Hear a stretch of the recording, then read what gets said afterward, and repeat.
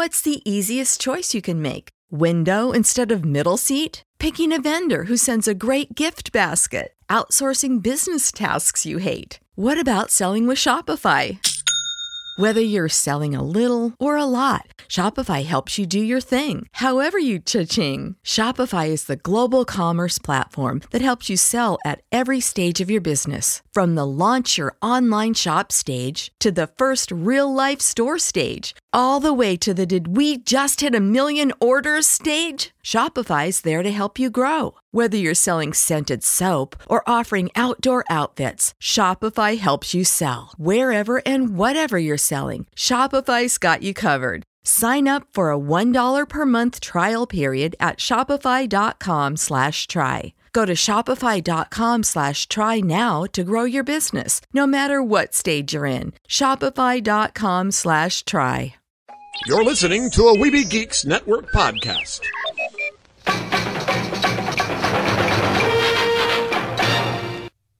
It's the Neverland Podcast, episode 93. Up to Neverland! Take a start to the right and straight on until morning. Neverland.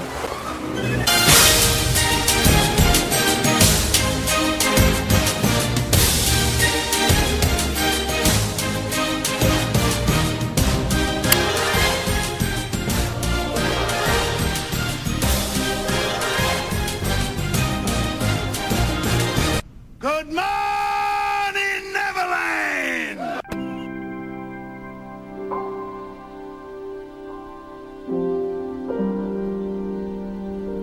Hello again, it is I, the Spider-Pan Jeremy, your host here in the Neverland Podcast, and I'm by myself today. Heather has been a bit under the weather this week, and she hasn't been able to talk so good, so there will be no Windy Nerd this week. That's okay, you get to have me, and just take that pixie out of your pocket and get your happiest thought. We are flying away to Neverland, and we're going to have some fun today. I have some Disney Parks news. I have a little bit of news to keep you updated with ToonFest on what's going to be happening next weekend for stuff I want you to join me in. Also, we're going to go outside of Disney a little bit and hear from Adrian Paul, who was television's Highlander for many years. He was at the Kansas City Comic Convention, and I did record his panel.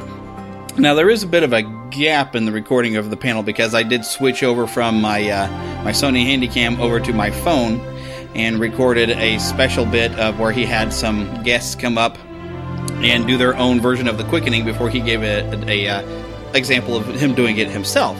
And so I actually have released that already on YouTube, so you can see that, but I do have all of his regular panel on a video, and that's actually where I'm going to get this audio. If you would like to see the video, I will be uploading it to the Neverland Podcast YouTube channel this week. In fact, I might try to upload it today, if not tomorrow. So it will be up there, so you will be able to see this as well. Make sure you do visit our website at neverlandpodcast.com and go into the news feed because we have new articles that are popping up there frequently. I've got some new staff writers, a couple of them, but I'm always looking for more. And also any artists, if you would like to share some of your artwork kind of regularly, stuff like that. Send me an email at podcast@neverlandpodcast.com and we will get you set up to share whatever you would like to write, review television shows. Believe me, I got plenty of room for a lot of people, and we can make this kind of a community website of sharing all kinds of fun fan type of geek stuff and Disney stuff, of course. But let's get rolling, shall we? I do have some Disney park news. This is Gary Gnu, and the No Gnu's is Good Gnu Show. The only TV Gnu's program guaranteed to contain no Gnu's whatsoever. Neverland news from the Disney parks. All right, the first order of news really that I really have to go over, and a lot of people are really unhappy about this, and you probably heard about this already, but Aladdin is being booted out of the Hyperion Theater in 2016 over Disney California Adventure. The Aladdin show has been there since 2003. It has been able to keep going because the genie is allowed to improv, and so you always get some different jokes from the genie throughout the show. I have heard audio of the show. It is fantastic. I've never gotten to see it myself, but I have heard how wonderful and how much fun it is. And they even at one point they tried to put Toy Story into that theater, but the fan outcry was so large that they put Aladdin back. Well, January 10th is your last day to see the Aladdin show because Frozen is moving in. Now, Frozen has already taken over the Royal Theater. I mean, it's a brand new theater. They just put in when they put in the new Fantasyland over there. And so it had the Beauty and the Beast show and the Tangled show. Apparently those have not been running. They've only been running a Frozen show.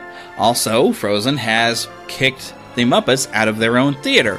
And I've been reading through the comments on the Disney Parks blog, and there's people wanting to have... Does this mean Muppets 3D is coming back? Is Frozen going to leave that? There hasn't been any announcement that I've heard that Frozen is leaving any of these areas of the park, that it's already taken over. And you could almost taking it as a bit of a sign that over in the Norway Pavilion in Epcot that they had a little small fire over there during the construction, that this whole thing is going to come burning down on them, I think. They are pushing too much Frozen, and by the time that sequel comes out, I don't know if anyone will be interested anymore. I think they're making us tired of it.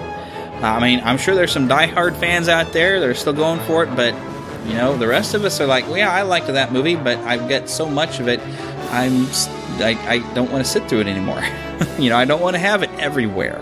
They are not balancing this very well at all. So this seems like a bad move, in my opinion, and the Disney Parks blog is just full of comments of people saying, please don't do this. So, maybe with enough outcry, Aladdin will come back, just like when Toy Story booted it out. I don't know. But here's some other sad news. There's a lot of sad news going on, but this is also the last year for the Osborne Festival of Lights. It's been there for 20 years over in Disney's Hollywood Studios. It's a very cool light show, but this is bittersweet because they're tearing out that area to build the new Star Wars and Toy Story Land. So, we're getting some really cool stuff for that, so that's still something to be excited about, but it is kind of bittersweet because, that's a really neat show, and it's been a great 20 years, but definitely this is your last chance to go check it out, so make sure you get down there this year around Christmas time and watch. And speaking of holidays, the holiday version of the Haunted Mansion opened up this week, and it looks like everybody was really excited to see what they were going to do with Hatbox Ghost. And I didn't see too much difference from what I can see from little short clips of videos. They didn't do a whole lot different with the Hatbox Ghost. He's still in there, and everybody's still very excited still to have him. But of course, it's always worth seeing to go check out the holiday version of the Haunted Mansion. It is, of course, decorated and ready to go now during Halloween and throughout Christmas. So definitely go check it out over in Disneyland. Main Street, Main Street,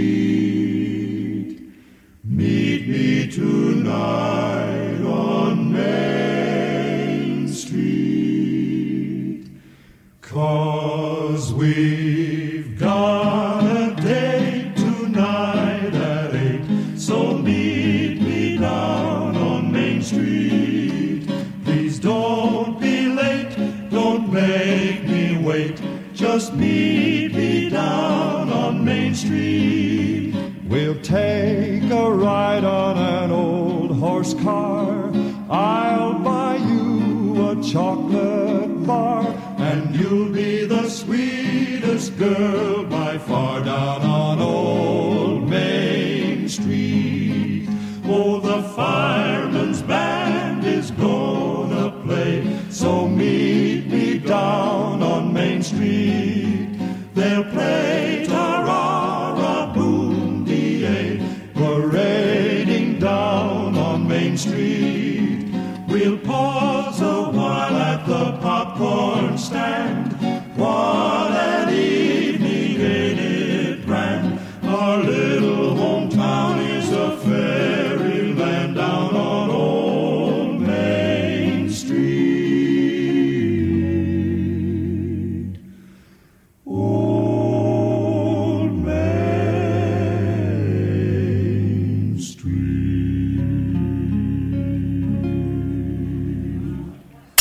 Okay, quick announcement here for ToonFest. It is this Saturday, September 19th. So, of course, I'm going to go there, and I'm going to record. I'm going to go and see a panel, maybe two, probably definitely at least one. I will get some video, I'll get some audio. I'll be in there around town most of the day. But here's what I want to do. I have used Meerkat in the past, but I'm going to try out Periscope, which is an official Twitter app for Periscope. And so make sure you're following on Twitter at Neverland PCast, and make sure you follow on Periscope if you have that app.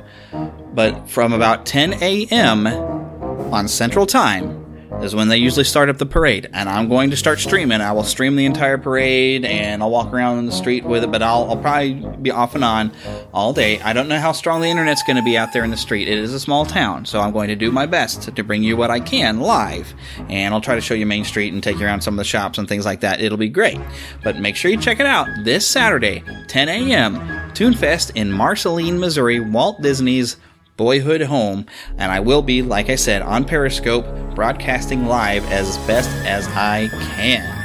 To Disney and beyond.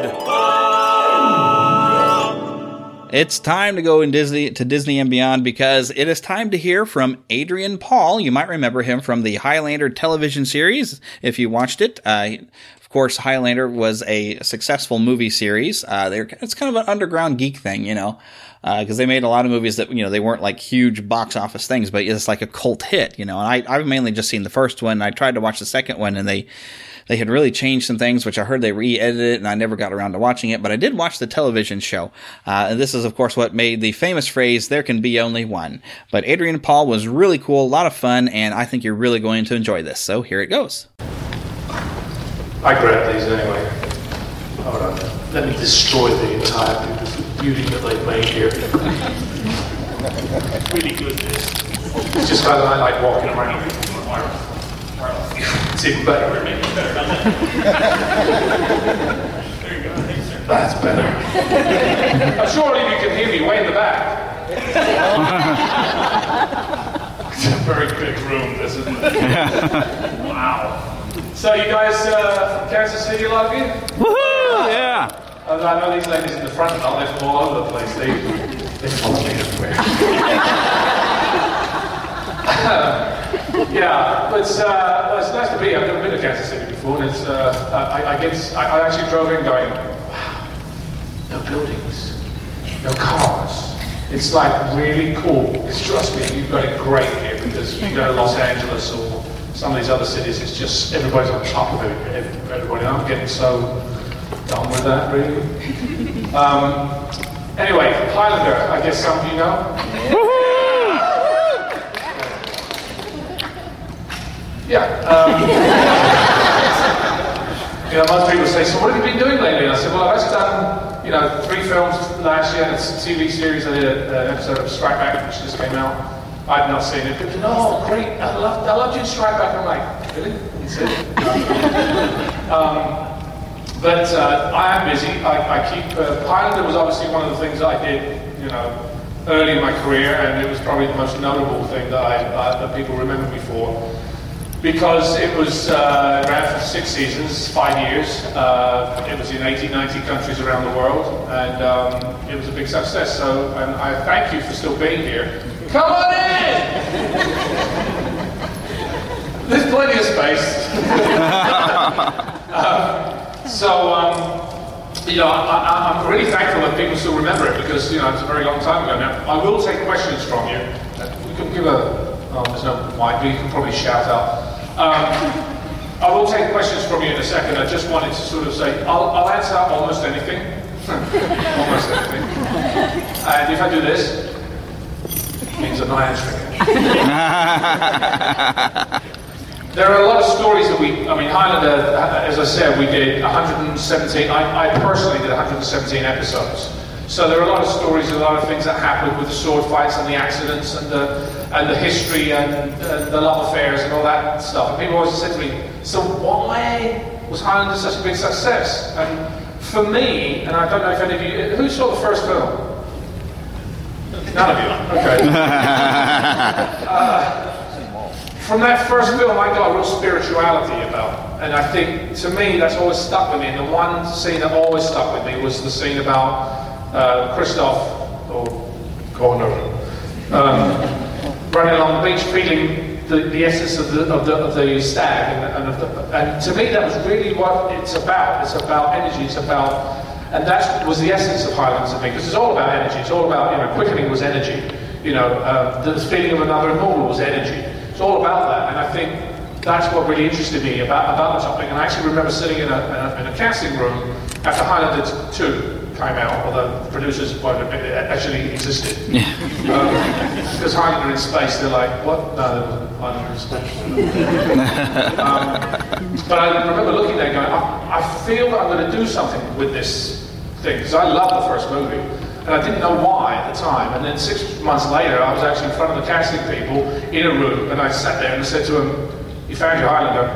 I was the first person who walked in the room. They looked at me and went, you arrogant son of a, I actually did say that to her. So you don't have to look anywhere else. Don't go anywhere else because you found your guy. And it took 3 months for them to make a decision based on New York and Los Angeles, London. They brought people in from everywhere and ran a casting session. And finally got down to 2. And my agent at the time turned around to me and he said, it's been 3.5 weeks since you did the test between you and this other guy. They're probably not going to go with you. And so I'm going on vacation. So we left. And the next morning, literally about 2 or 3 days later, I was in the gym and I was working out. And I was really bummed because I really wanted to do it. I really thought I was going to do this part. And I was on a treadmill working out. And I saw this Mercedes across the city. I need a break. I'd worked for, I think it was like 15 months I hadn't been working. Or I'd done small things. And I said, I could afford something like that if I got this job. I know, I really want to do this job. And I got home and on the answering machine, my agent's assistant was like, Adrian, you're working on Monday. This was Friday. You're working on Monday. And I'm like, you got to go to Vancouver and drop your wife and go. So, literally, but luckily, Christophe Lambert came in the second. There's more people coming in. Wow, were they spreading it around the room? Like, hello, I'm pausing somewhere over there. Christophe came in on the first show, and luckily we pushed a week, which allowed me a little bit of time to really work on character, work on some of the sword stuff we had, and and it launched from there. I'll answer questions now since I've been babbling for the past 10 minutes. I'm sure some of you have, and it'll always do this.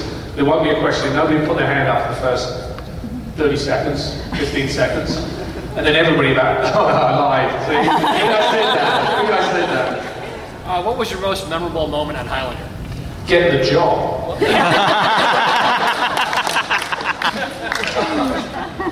I mean, there were so many cool things I was able to do on that show. I directed 4 of the episodes. I worked with some great people. I was very lucky. I can count on one hand. I had probably 100 and something actors that came into that show, and I can count on one hand people I didn't get on with. So I was very blessed in that respect, and I think you have to be when you're working with everybody all the time. You've got new people coming in.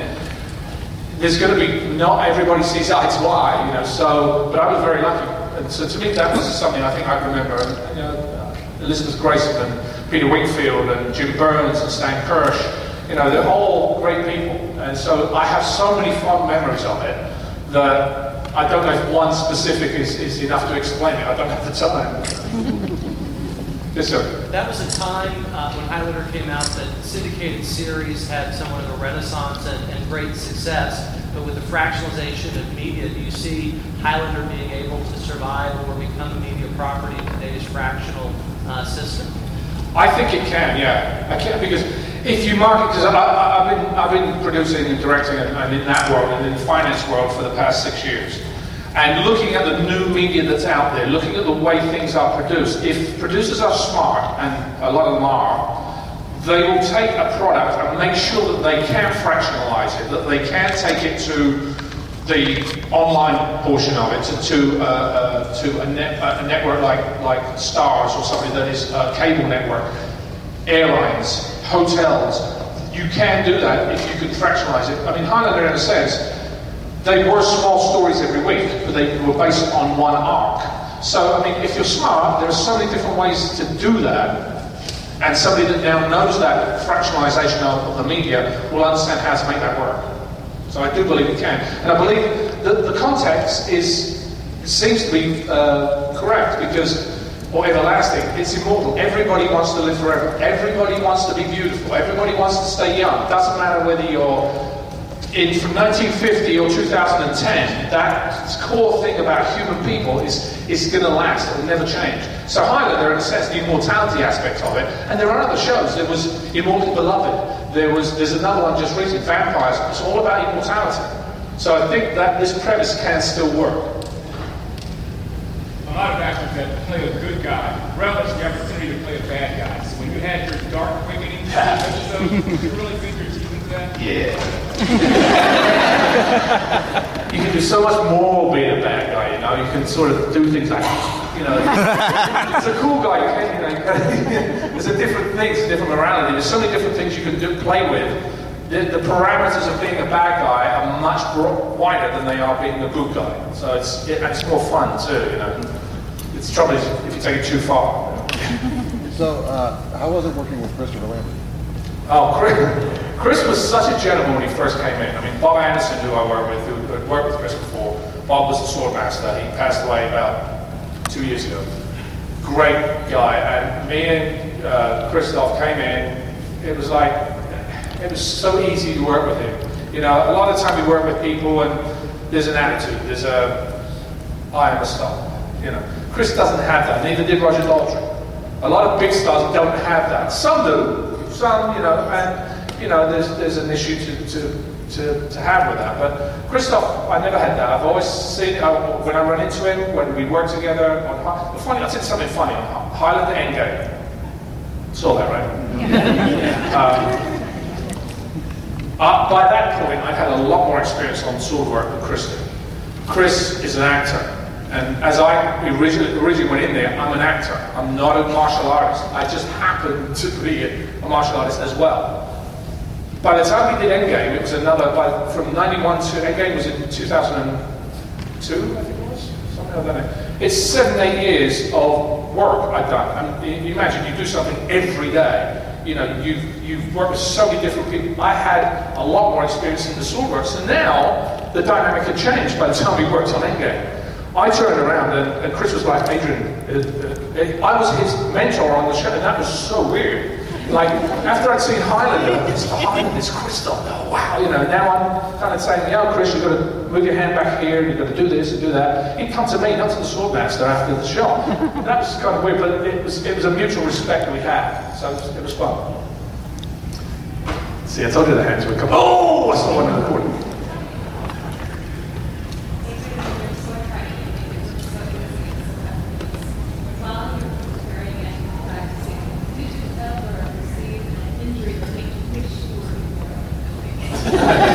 The question is, I had so many fights I'd done, was there any time an injury, whether it make me immortal in real life? I don't know whether to actually make me immortal in real life was the thing, but I do wish the injuries didn't happen. I mean, I was injured, this finger, and I've told this, you guys brought it, this finger, not this one, this finger was cut virtually every week.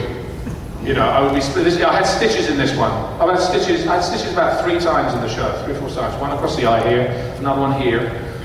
This one missed. I had a lot of things, you know, broken blades and stuff. So you kind of go, you have to have a certain respect. I always tell people, because I've started doing, in some conventions now, I've started doing sword demonstrations. And people can actually join in. I'm actually probably going to be doing one in October in Seattle. There's going to be a private for 50 people, basically a tutorial, if you like, on stage combat and how to use weapons in a sense. So I always tell people you've got to respect the weapon. You have to respect it. You know, it's funny because I was just walking through. Here, give me that weapon you got. It's not exactly what I'm used to. But imagine this being a bladed weapon. When you're walking around, this is not how you walk around with it. Because if I turn around like this, I'm going to catch somebody. You always have to keep a weapon like this if you walk around with it. Oh, see, there's a real one here. Yeah. Doesn't work. But that's the fact is you have to respect the weapon. So when I was working on the show, doesn't work.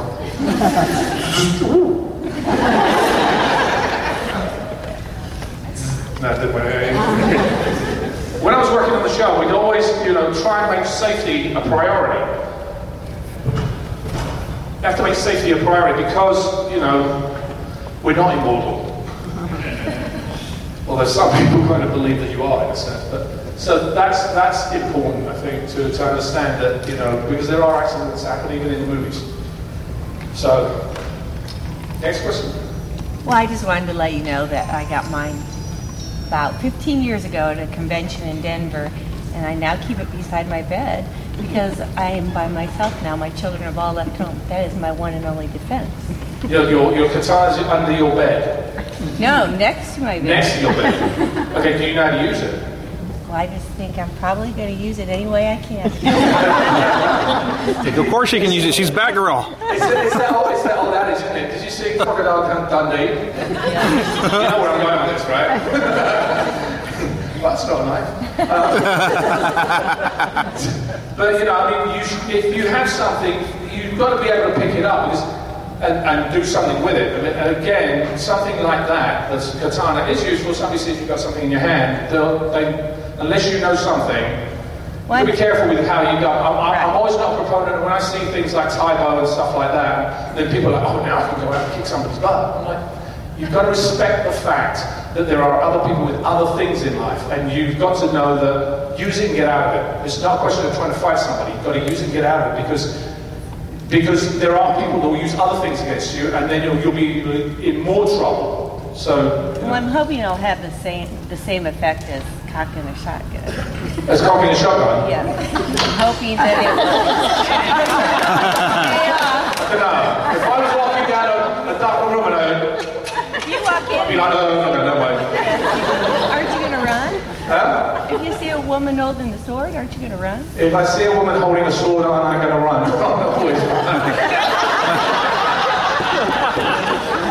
I don't know. I've seen Raiders of the Lost Ark. I don't think a sword's going to work once you get the gun out. Next question. I'm going to get off this topic. So, out of the number of wonderful guest stars that came on the show, were there any that you were just really thrilled to have there, or any when they came back and, oh, this is great, any wonderful behind-the-scenes moments? Roger Daltrey. I mean, Roger was such a joy to come, you know, again, like I said, he became a friend of mine after this, and he was just so down to earth, you know. I was watching, it's so funny, because I was watching, I met the Divas, you see WWE, right? You see WWE Divas. Well, you know, there's Paige, who is she's the one from England. She talks like this, you know, like, I don't care what I'm doing, and I don't care all this funny stuff. And there was an episode just recently where the Divas WWE went to England. And you've got the Bella Twins who, you know, dress up and they're very... And in England, it's a different culture. It's really split, in a sense. Most people don't have that. So it's kind of that down-to-earth thing. And so I get where she's coming from, of wanting to be different, because Roger was like that. That's the kind of thing that was just a guy. That's how it was. So whenever I had Roger on the show, it was fun to be with personally, but it was also fun because he was so funny. And we had, I think I told this story, you probably heard this story, so let's get it up. We had one episode which was the Stone of Scone, I think so. And we were doing a flashback scene, and there's a cow in the back of the shop. You know, the director, Dennis Berry, he was nuts! Dennis used to talk to you like this! And he would do that. I'll tell you a story about Dennis in a minute. But there's a cow in the back of the shop, and me and Roger were doing that dialogue, and actor goes, and action. So, okay, cut. All right, fine. Okay, take two. So anyway, all right, take three. I'm not joking. Every single time we started the dialogue, this cows, nothing personal, started, you know, mooing. And so, I mean, that's on the outtakes. So a lot of little things like that was so much fun. So Roger was one of the fun ones I had to work with. Kristen? I just started in Aikido, and I know there's sword work involved with that, which kind of leads into this. Did you guys use a combination of Eastern and Western sword work, or was it just traditional Western? When I first started working, I worked with Bob Anderson, as I mentioned. Bob was the head of the Olympic coaching team for England for fencing. So that's really this. right? Whereas the katana's not as much, it's a different style. My training was in Hunggar Kung Fu, which had weapons, which was much more fluid. It's a totally different movement of form. So I said to my teacher, my Sifu, I said, what is a martial artist in a sense? And he said, well, think of a painter. A martial artist doesn't take from one thing. A painter doesn't paint with one color. He paints with several, and he makes that painting, that picture. Same thing with the sword work. If you notice, my sword work changed from season 1 to season 6 drastically, because much like I thought Uncle McClown would use it, it was different. When he fought somebody, he would use a different technique.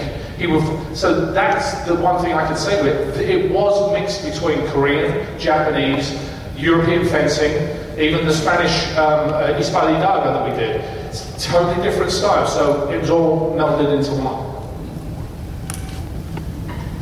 With the current trend of like the superhero genre kind of taking over cinema and on television, if you could play any character from a comic or any sort, what would you choose? Ant-Man. Because he's funny. I've just seen the trailers of it. I'm like, that looks funny, man. I don't have a sense of humor.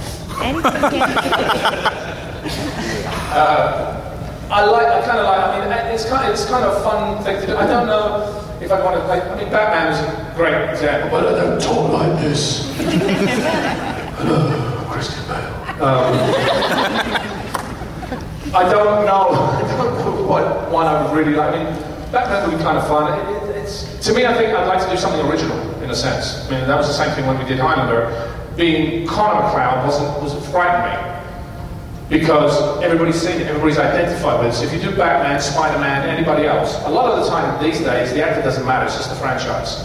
But who's playing it? You guys look at the place and say, well, he was better than him, so you're going to be compared to somebody. If you create an original one, unless it's The Flash, you're going to have your stamp on it and people will like it. So I think that would be my take on it. I don't know. Were there any interesting improv moments that made it into the show? Interesting improv moments, oh gosh. Stan Kershaw always had, that's one of the, I think the most famous improv things we used to have. Because we used to work between Paris and the US, when we shot in Paris, and the shows were put together for the European system and the American system, there was a difference because of the PAL and NTSC video difference, which meant there was 4 minutes, 3.5, 4 minutes difference between the European version and the English version, the American version.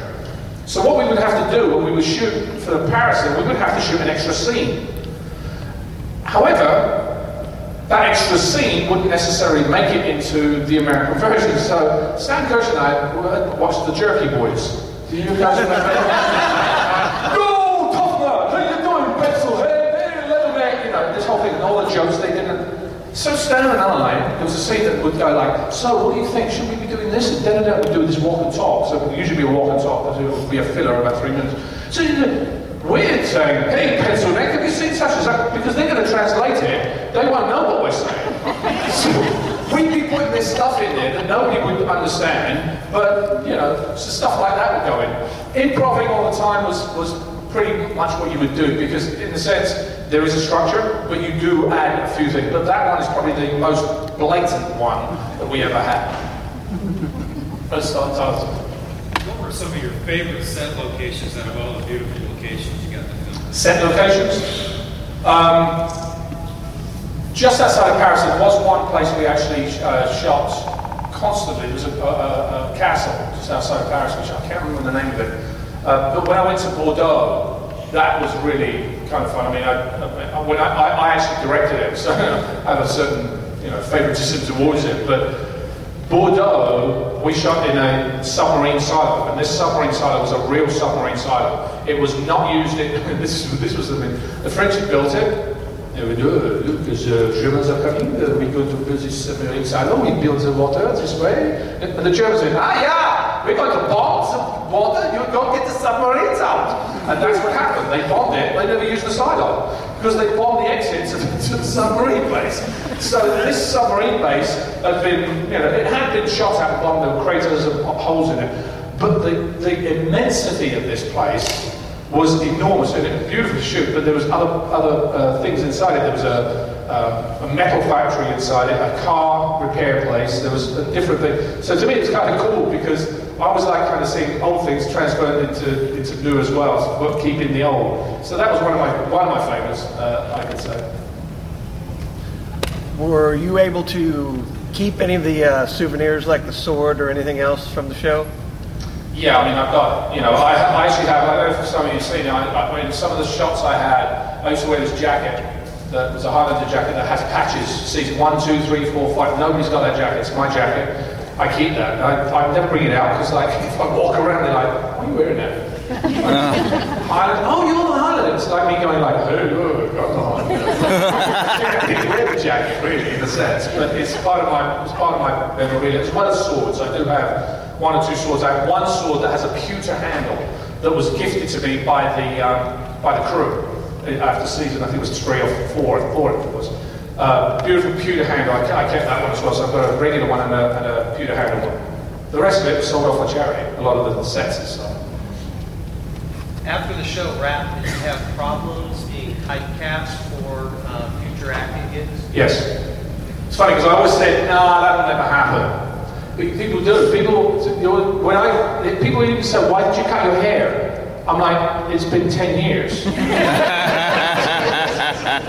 Serious, I'm not joking. Why did you? I mean, I'm like, well, it was a change in the show, but people remember that ponytail and that look. So, casting agents, producers, studios, etc., typecasted me in that sense. And yes, it was hard. It did affect me. It still does to a degree. I mean, a little bit now because things have changed a lot. It's been a while.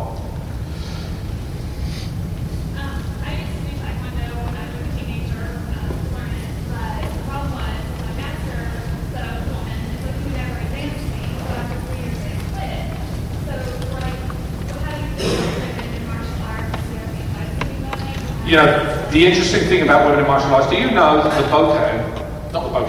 the staff was used by the Japanese women to beat an army?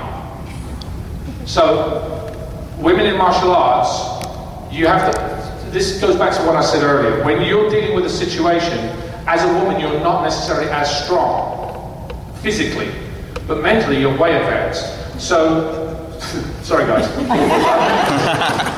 But, there are certain things women can do that men have a harder time doing. And my thing is, when people used to say to me, what martial arts should I actually take?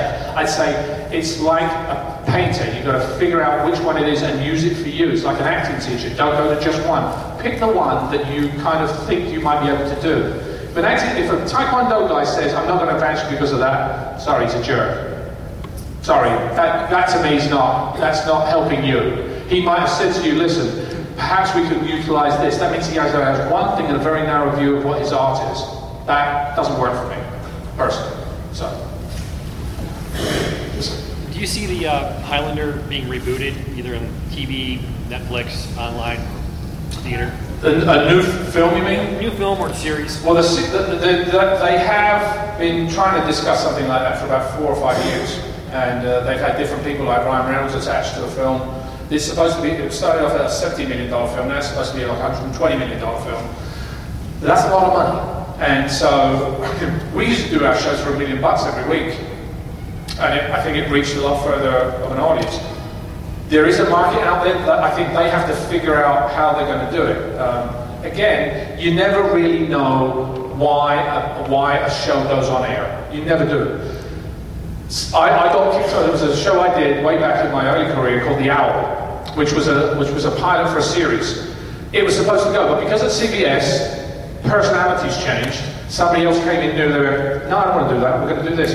It was because of a person saying, it had nothing to do with the business. So there's so many different factors that make something work or not that has to be taken into consideration. So again, I don't know when they're going to reboot it. They do have in mind to do it. They have a script. They had a director at one point. I think they have another one now. So again, I don't know, but it is in mind. Yes? If there is a reboot and you were asked, would you be willing to participate? Yeah, I participate, but I'm not immortal. I'm getting older, But they do want a young guy, you know. I mean, I can't do the Sean Connery part, you know, Sean. The funny thing is, you know, there's a Scotsman playing a Spaniard and a Frenchman playing a Highlander, which was kind of like. But you know, yeah, I'd do something if they did it. They're trying to reboot the very first film. They rewrote the first film and some of the stuff in it that you know, they've got a new package that they're trying to do. So I don't know what their structure is. But yeah, I'd do it. It'd be kind of fun to, you know, wink at people. Go, hey, I'm Yes, sir. At one point you were racing cars. Can you tell us a little bit about that? Yeah, I still race cars on the street. People don't like that. I sat at these three guys, go ahead, go faster. I'm like, okay, calm down. Your mother will kill me. I did a race down in Mexico called La Carrera Panamericana, which is a race from southern Mexico to the tip. It's a 7-day race. Highlander people had 2 cars in the race, one by a professional driver, because it's a dangerous race. You're doing 120, 150, 130 miles an hour down these little roads, etc., through the mountains and all this stuff, the type of stuff. And there were accidents and people get injured, some get killed. They said to me, do you want to drive one of the cars? I'm like, yeah, I'd love to. I mean, that'd be great. So during my period on the show, they said to me, okay, you're going to fly from Vancouver to Los Angeles, to Mexico, not Guadalajara, it was one of Cuernavaca, no. So now anyways, another Mexican place. And we're going to put you in this car, and we'll drive you up, you'll do a 1-day, drive up to Mexico City, and we'll film it, and you can have, that's great, I'd love to do that. So I leave from Vancouver, and I had my dog, my Rottweiler, with me, and I had to drop him off in LA. Well, I for some reason, I can't remember what it was, either they didn't want the dog to come on the flight, I missed the flight. So then I missed my connection in Los Angeles. So I'm now calling them in Mexico saying, I'm not going to make the connection. So they go, okay. Get to Los Angeles, we'll figure it out. So I get to Los Angeles, I call them again, they said, okay, you're going to fly into Mexico City, we're going to fly you on a small plane from there to the place. And I'm like, a small plane? How small? You know, like a Cessna, that wasn't exactly my favorite, you know, thing to do. So no, it'll be cool, it's good. So I get to Mexico City. Now this is like, I think this was like 10, 12, 13 hours later. Mexico City, they drive me out to sea for an hour and they take me to this private airfield. And it's all the jets and stuff. The very rich people have all these jets and I'm sitting there going, wow, this is cool, I'm going to get a jet, cool. And I walk out, I always remember this, walk into the terminal, it's a small terminal, not very big, from back here to the wall. And outside the wall there, outside the door there, I see this big jet. I'm like, yeah. That's how I was. So I'm walking through the terminal, and I get to the doors, and I'm following the doors, and I get to the doors, and I'm like, an e-bolt's left. And I'm like, okay, so I follow around the corner, and there's a little Cessna sitting on the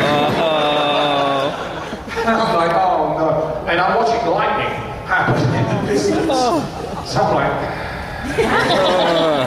yeah. So I got on board, and I literally said, well, I mean, you know, my time is my time, whenever it is. So anyway, I'll get in the back of this thing. And I remember looking up like this, watching the stars go by, and at the corner I'm seeing flash, flash, flash, flash. I'm like, it's pretty here.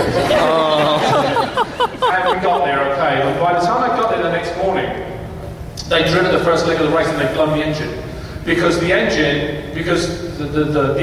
in the fuel down there weren't enough to fool a high-powered engine, so they'd blown it. So we had to take the engine out, and I'm kind of leaning over trying to, you know, there's cameras of film. Yeah, I agree, you should be doing it. I had no idea what I was doing. You know?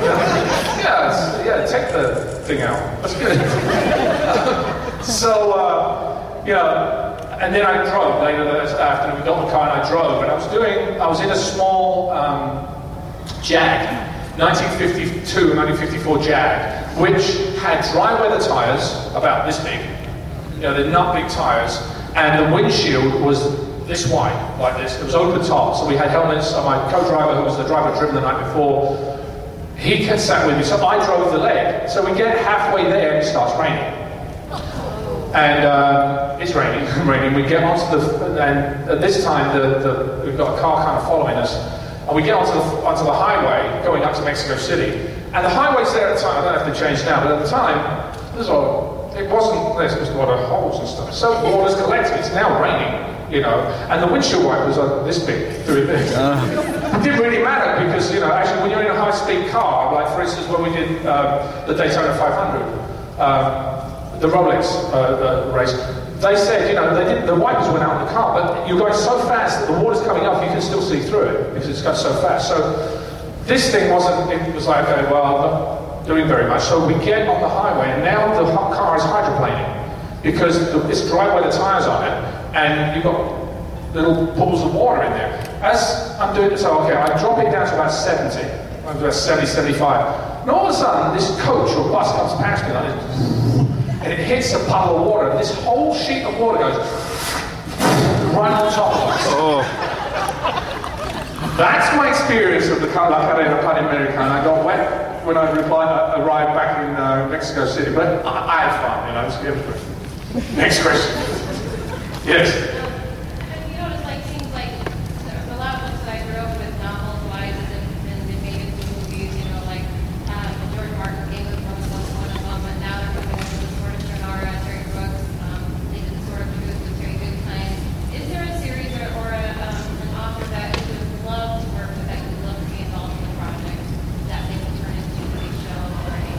Well, you actually just mentioned one who I worked with twice. Once on Beauty and the Beast and once on his audiobooks, which is George R.R. Martin. And he has another property that actually we were trying to auction that's now in litigation because something happened to it. And that's why I say you just don't know when a thing is being made. But this series of books is actually, I'm not going to mention what it is, but he would be something because what I like about him is something that we used to do in Highlander. You never know what's going to happen. There's so many characters. When I did his audio books, his characters it was about these different planets and different cultures and one trapping another and these, I don't know where his mind is. It's amazing, his mind. But he takes you on a journey. I remember Game of Thrones is one of my favorite shows. I watch it religiously. And you watch a character and the character is a main character and he dies. And you're like, oh my God, they died, and my wife said, well, maybe the actor didn't know it. I said, well, it's in the book, you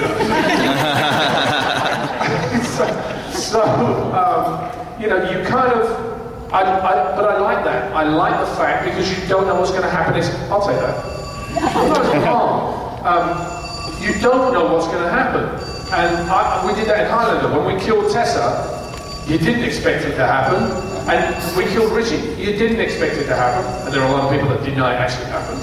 But, you don't know. And as an audience member, sometimes it turns a couple of people off, but it makes more people much more interested in the show because, oh my gosh, what's going to happen next week? You want to watch, even though you don't want to. You want to watch. You know what I mean? You have to. So that type of writer.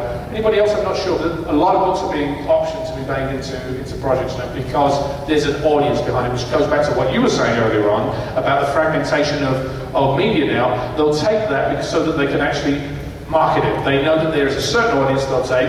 They might turn it into a comic book or something else at the time, and that's another part of that fragmentation, which now today is different from when we were doing Highlander. Yeah, I'm sure that you have your list of people that you're a fan of. Who are they, and have you had a chance to work with them yet? Again, there's different levels because certain times they put you in different things for a reason. You're an actor of an A, B, C, D, E list, whatever. That list changes as your popularity comes on, so then you get the chance to work for different people based on that. So, I've worked with some good people. I'd love to work with Sean Connery. I don't think he's ever going to work again. He's doing his thing now. I think he's done. There's a lot of good actors today, and some I don't even know of, because it's a different era. Now you've got the 20-year-olds, the 22-year-olds, the 25-year-olds. I'm like, I don't know, but I watch shows now as a director, as a producer, and I can try to look to actors and say, I'd like to work with them as a director or as a producer. As an actor,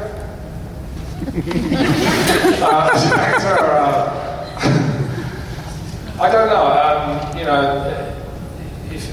If obviously the Pacinos and the De Niros were my time, but that's a different era now. And I think I would have loved to have worked with some. I've met most of them. I met Clint Eastwood. I've met Pacino. I've met Sharon Stone. I've met a lot of these people. Never worked with them. I'd like to have done to a point, but I never had. But I get to work with people different people. What's his name? Who I just worked with on a film last year, the Secret of Beverly Blair, was he's an Irish. He was in Star Trek too. Simon Pegg. Say again? No, not Simon Pegg. Simon would be fun to work with. I think he's funny. I think he's a funny actor. And that kind of, there's some good English actors coming out. And then again, I'd love to work with Judi Dench or some of those English actors as well, because I think there's a great quality out of the English. Next question. Yes, madam. When Highlander went back in time, Scottish accent would get thicker. So how did you get into that? Okay, let's talk about the Scottish accent. When I was a kid, in England, you're stuck with. You have a lot of different cultures that are in your face because you're much tighter. You've got the Scottish, the Welsh, the Irish, the Jamaicans. So we'd be having fun telling jokes. I would always love to do the accent, so I'd always do a Scottish accent because that's kind of what the Scots would do, So when they did Highlander, I'm like, okay, I can do my Scottish accent. But if I talk like this, they didn't like it because they said the American audience wouldn't understand it. In show 16-17, when I was doing The Return of Amanda, I had the producer call me up and say, you got to cut the accent out. I said, no. She went, I'm the producer. I said, look, I know you are, but this is the issue. The issue is we've done 17 shows already with this accent stuck in there. She said, well, the American audience won't understand it. I said, I'm going to get Bill Panzer to call you. So I thought about this, and this is something I had to understand. The fact is, I didn't do it out of ego. It was because I truly believe this character, who's called the Highlander from Scotland, wouldn't have an American accent in 1785. Or an English shies, whatever I had. So I said to him, I said, look, I tried doing him without this accent, and I don't know who he is. And that's the truth. When you create character, you create different things. You create who his objective is, what their obstacles are, who their loves are, what their history is, how they walk, how they talk. You do that. So when you do that, you take a piece out of it, you're like, it's kind of hobbling. So after I said to Bill, I said, look, I really don't understand where this has gone.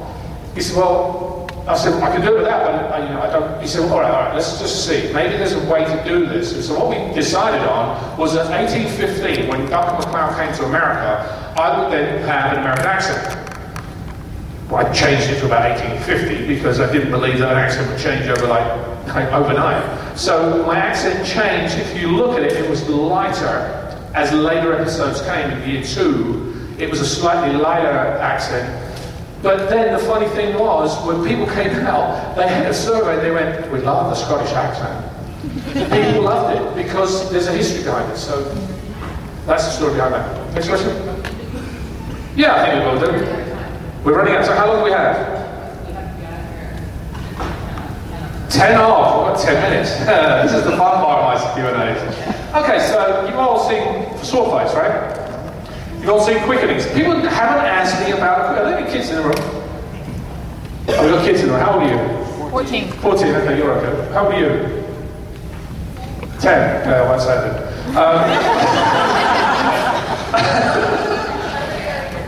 Exactly. See, there's a quickening happening over there. See, ladies doing a quickening over there. This. People always ask me, which none of you have asked me, what's your motivation for a quickening? What's your motivation for a quickening? So, basically, I said it's much like an experience.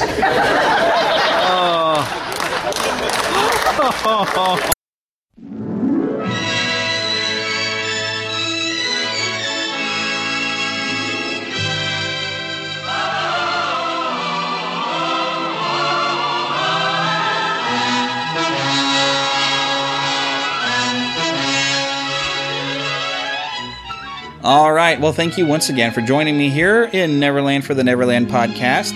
Next week, like I said, I will be in TuneFest, and I will try to process as much audio and get it all together for you to to share with you as much as I can next week. It's going to be great. You're going to love it. It's always I always have a great time there in TuneFest. And if you are planning to go through Marceline, Missouri, if you're going to TuneFest, come and find me. I'll be wearing a shirt that says Neverland Podcast, so you should be able to find me. I think my wife is going to be joining me as well. She might be busy grading some papers. But yeah, come find me out there on the streets. I'll be probably in the museum. I'm going to visit with Peter Whitehead, who you heard last week, and meet him face to face. I'm going to have a good time. It's a lot of fun. I encourage you to go if you've never been. But until next week, God bless, and remember to keep a pixie in your pocket. Thank you for listening to the Neverland Podcast. Please subscribe and rate the show on iTunes, Stitcher, and Blueberry. We love to hear from you on twitter.com/NeverlandPcast and facebook.com/NeverlandPodcast. Leave us a voicemail at 816-226-6492 and send email to podcast@neverlandpodcast.com. Join us next week and we'll once again go to Disney and beyond. The Neverland Podcast is copyright Blue Band Productions and all original content belongs to the same. Other content is copyrighted their respective creators and is used under Creative Commons license.